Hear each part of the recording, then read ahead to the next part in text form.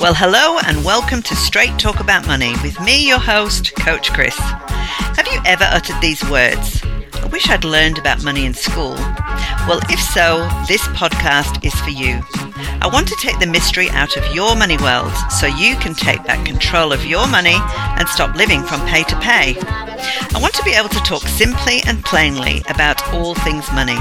So if you have questions, and I know you do, then send them in to me at podcast@coachchris.com.au. And let's take the mystery out of money so that you can save, give, take a trip, buy your own home, retire, become a millionaire, whatever it is you want to do with your money. I want to help you. So join me and start your journey towards a strong financial future today.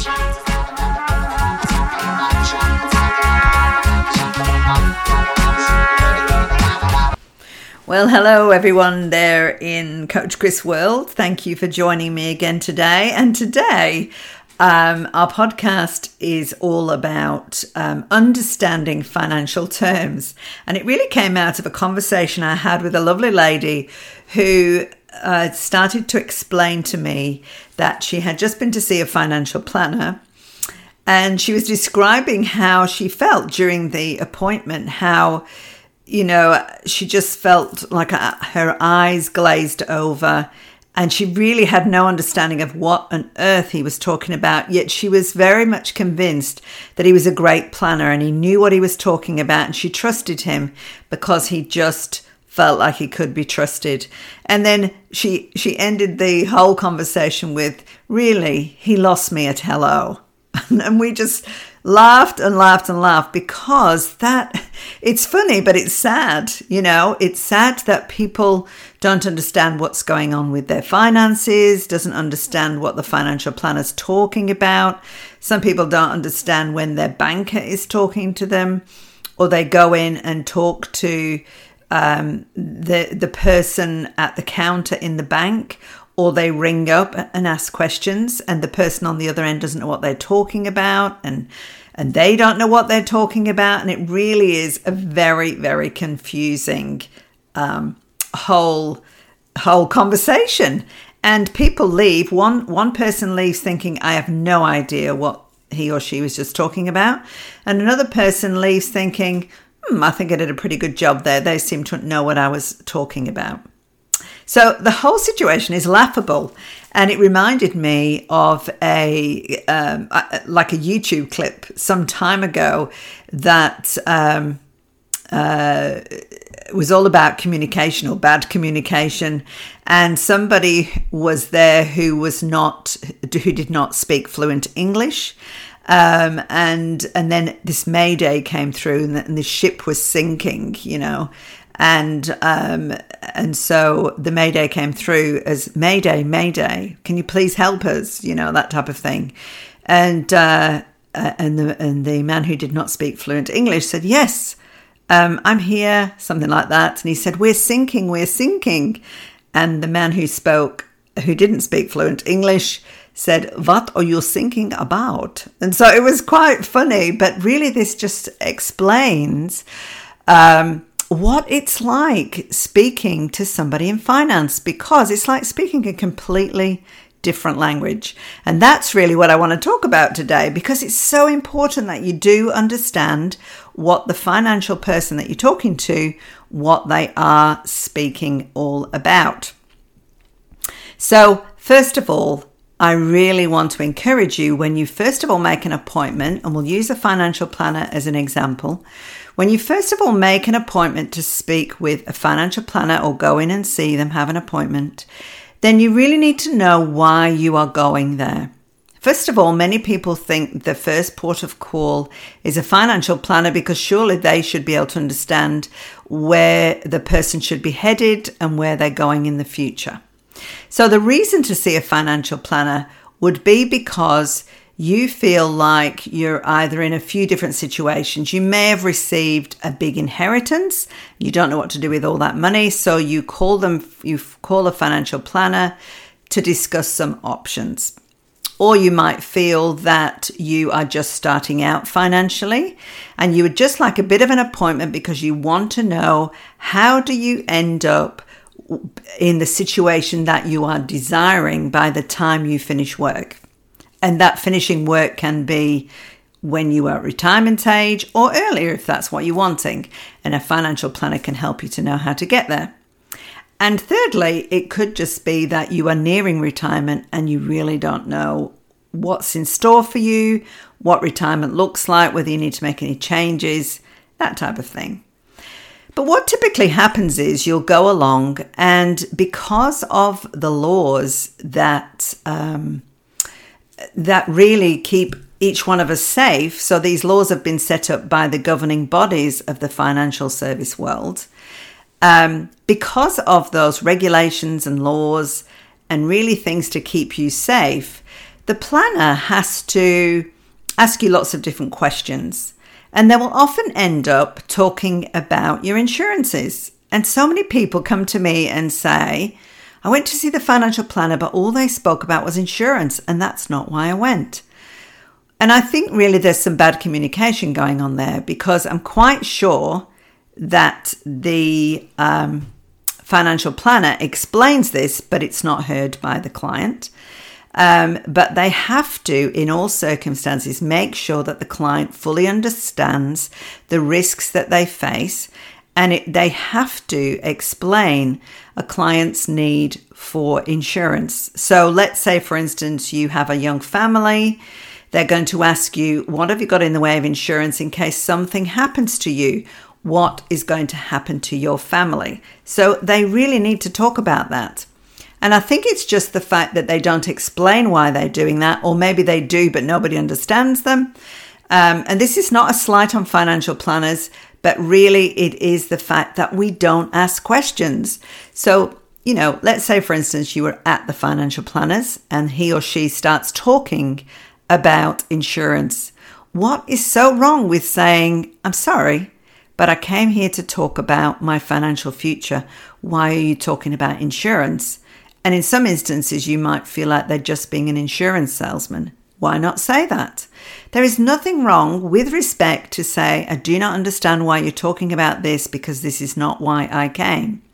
And a financial planner, a good financial planner, will stop and will explain exactly why he or she is talking about that. They really have to.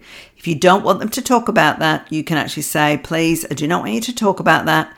And they will write in their statement of advice that you asked them not to do that. And it covers them, because remember, they have to be compliant with a governing body who looks out for each one of our safety. Okay? So I think that's the key to this whole thing. First of all, go in there knowing what it is you want to talk about.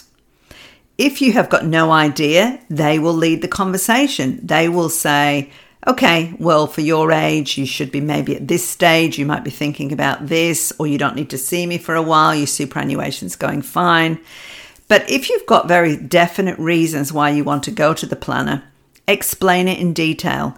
And I would strongly suggest that you take a pen and paper, or however else you take notes, and that you ask questions along the way. You have a list of things that you want to talk about. You can even say at the beginning, at the end of this conversation, I want you to have addressed on whatever it is. So for instance, if I'm a 50-year-old woman and I go to a financial planner and I want to know, will I be able to retire at the age of 67? If that's my end goal for the conversation, I need to make sure I write that down at the top, or I specifically say to the planner at the end of this conversation, I really want to know if I can retire by the age of 67. Okay? And when you've finished having the conversation, check back. Do you know what you have to do? Yes, he or she has addressed that I've got a few things I have to do. Do you know what it is that you have to do? Have you given them all the information they need? A strong component of that, of course, will be your superannuation. So make sure that you take in a list of all of your assets, your debts, your liabilities, your superannuation details, your income and expenditure details, so they've got all of that, and your insurances. Many of you will have insurance within your superannuation. And if you take that superannuation report with you, then they will be able to see that. And if you don't have if you don't have insurance outside of super, that's okay. They will talk to you about that, or they won't, depending upon whether you ask them not to do. One of the things they may also suggest is that you need to be able to sort out a will. They're not trying to drum up business, but they're trying to look at your whole financial health. A good planner will look at the risks, will look at whether you are a person who likes to take risks, or whether you're a person who likes to be a little bit more careful with your money and your ideas surrounding money. And we'll make sure that your family are going to be taken care of. We'll make sure that we know he or she knows who you're going to leave your money to, so that is all very safe and set up well.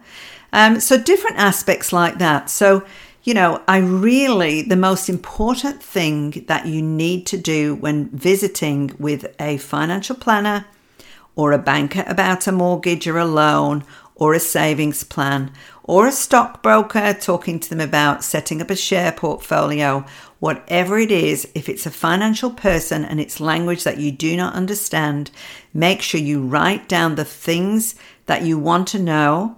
Do not be bamboozled with jargon. If they say something that you don't understand, like share trading, managed fund, salary sacrifice, salary packaging, that's a real common one. Everybody gets that confused. The financial planner thinks you know the difference, but many people call salary packaging salary sacrifice. So, when you come across these terms, make sure you say, can you just explain to me, what does salary sacrifice mean? What does a managed fund mean? What does a stockbroker do? That type of thing. Always ask the question. It is not a stupid question. You are there to understand about your finances. One of the biggest challenges I see when it comes to people's long-term financial health is not understanding what financial experts are doing around that person. This is your money. And I've spoken many times about you needing to be in control of that money, you needing to understand that. And this is part of that. Just by going to see a financial expert, don't be like our friend, how I introduced this segment of he lost me at hello. Don't be like that. Make sure you ask questions. I don't understand what you're saying. You can even say, I'm sorry, my brain has gone to sleep now because I don't understand anything of what you just said. If you go with that open, honest communication and you go with a list of questions, you go with an end result in mind, that will stand you in pretty good stead to make sure that you have accomplished that at the end. And the next thing to remember is you don't need to automatically have the first financial planner that you meet be the one that's going to help you through your financial life. You may decide to interview a few. And yes, you heard me right. Interview them. Many financial planners will start with a complimentary appointment, and you can just make sure that you can understand that person, that you feel comfortable asking questions, that you feel that they understand you, and that you really gel together. We do not want he lost me at hello to feature in your financial planning life. Okay? So it's really important that you do that. If you need to interview a few, do that. Your friends and family may recommend somebody to you, but don't be surprised if they don't fit you. They're different than you.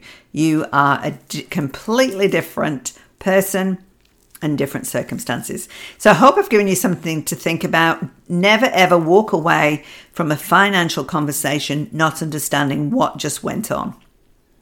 And of course, never sign anything when you don't know what's going on, and never commit to a banking product that you don't understand. Ask questions. That's got to be my number one piece of advice. All right, so I hope I've given you something to think about. And the quote I want to leave you with today is, the first step to receiving an answer is being brave enough to ask a question. That's a quote by Caitlin Bouchelon. And I love that quote because sometimes it does take great bravery to ask a question. But realistically, that first step to really breaking through to get some understanding and to get answers is being brave enough to ask that question. So, okay, hope you have a great week, and I'll talk to you next week.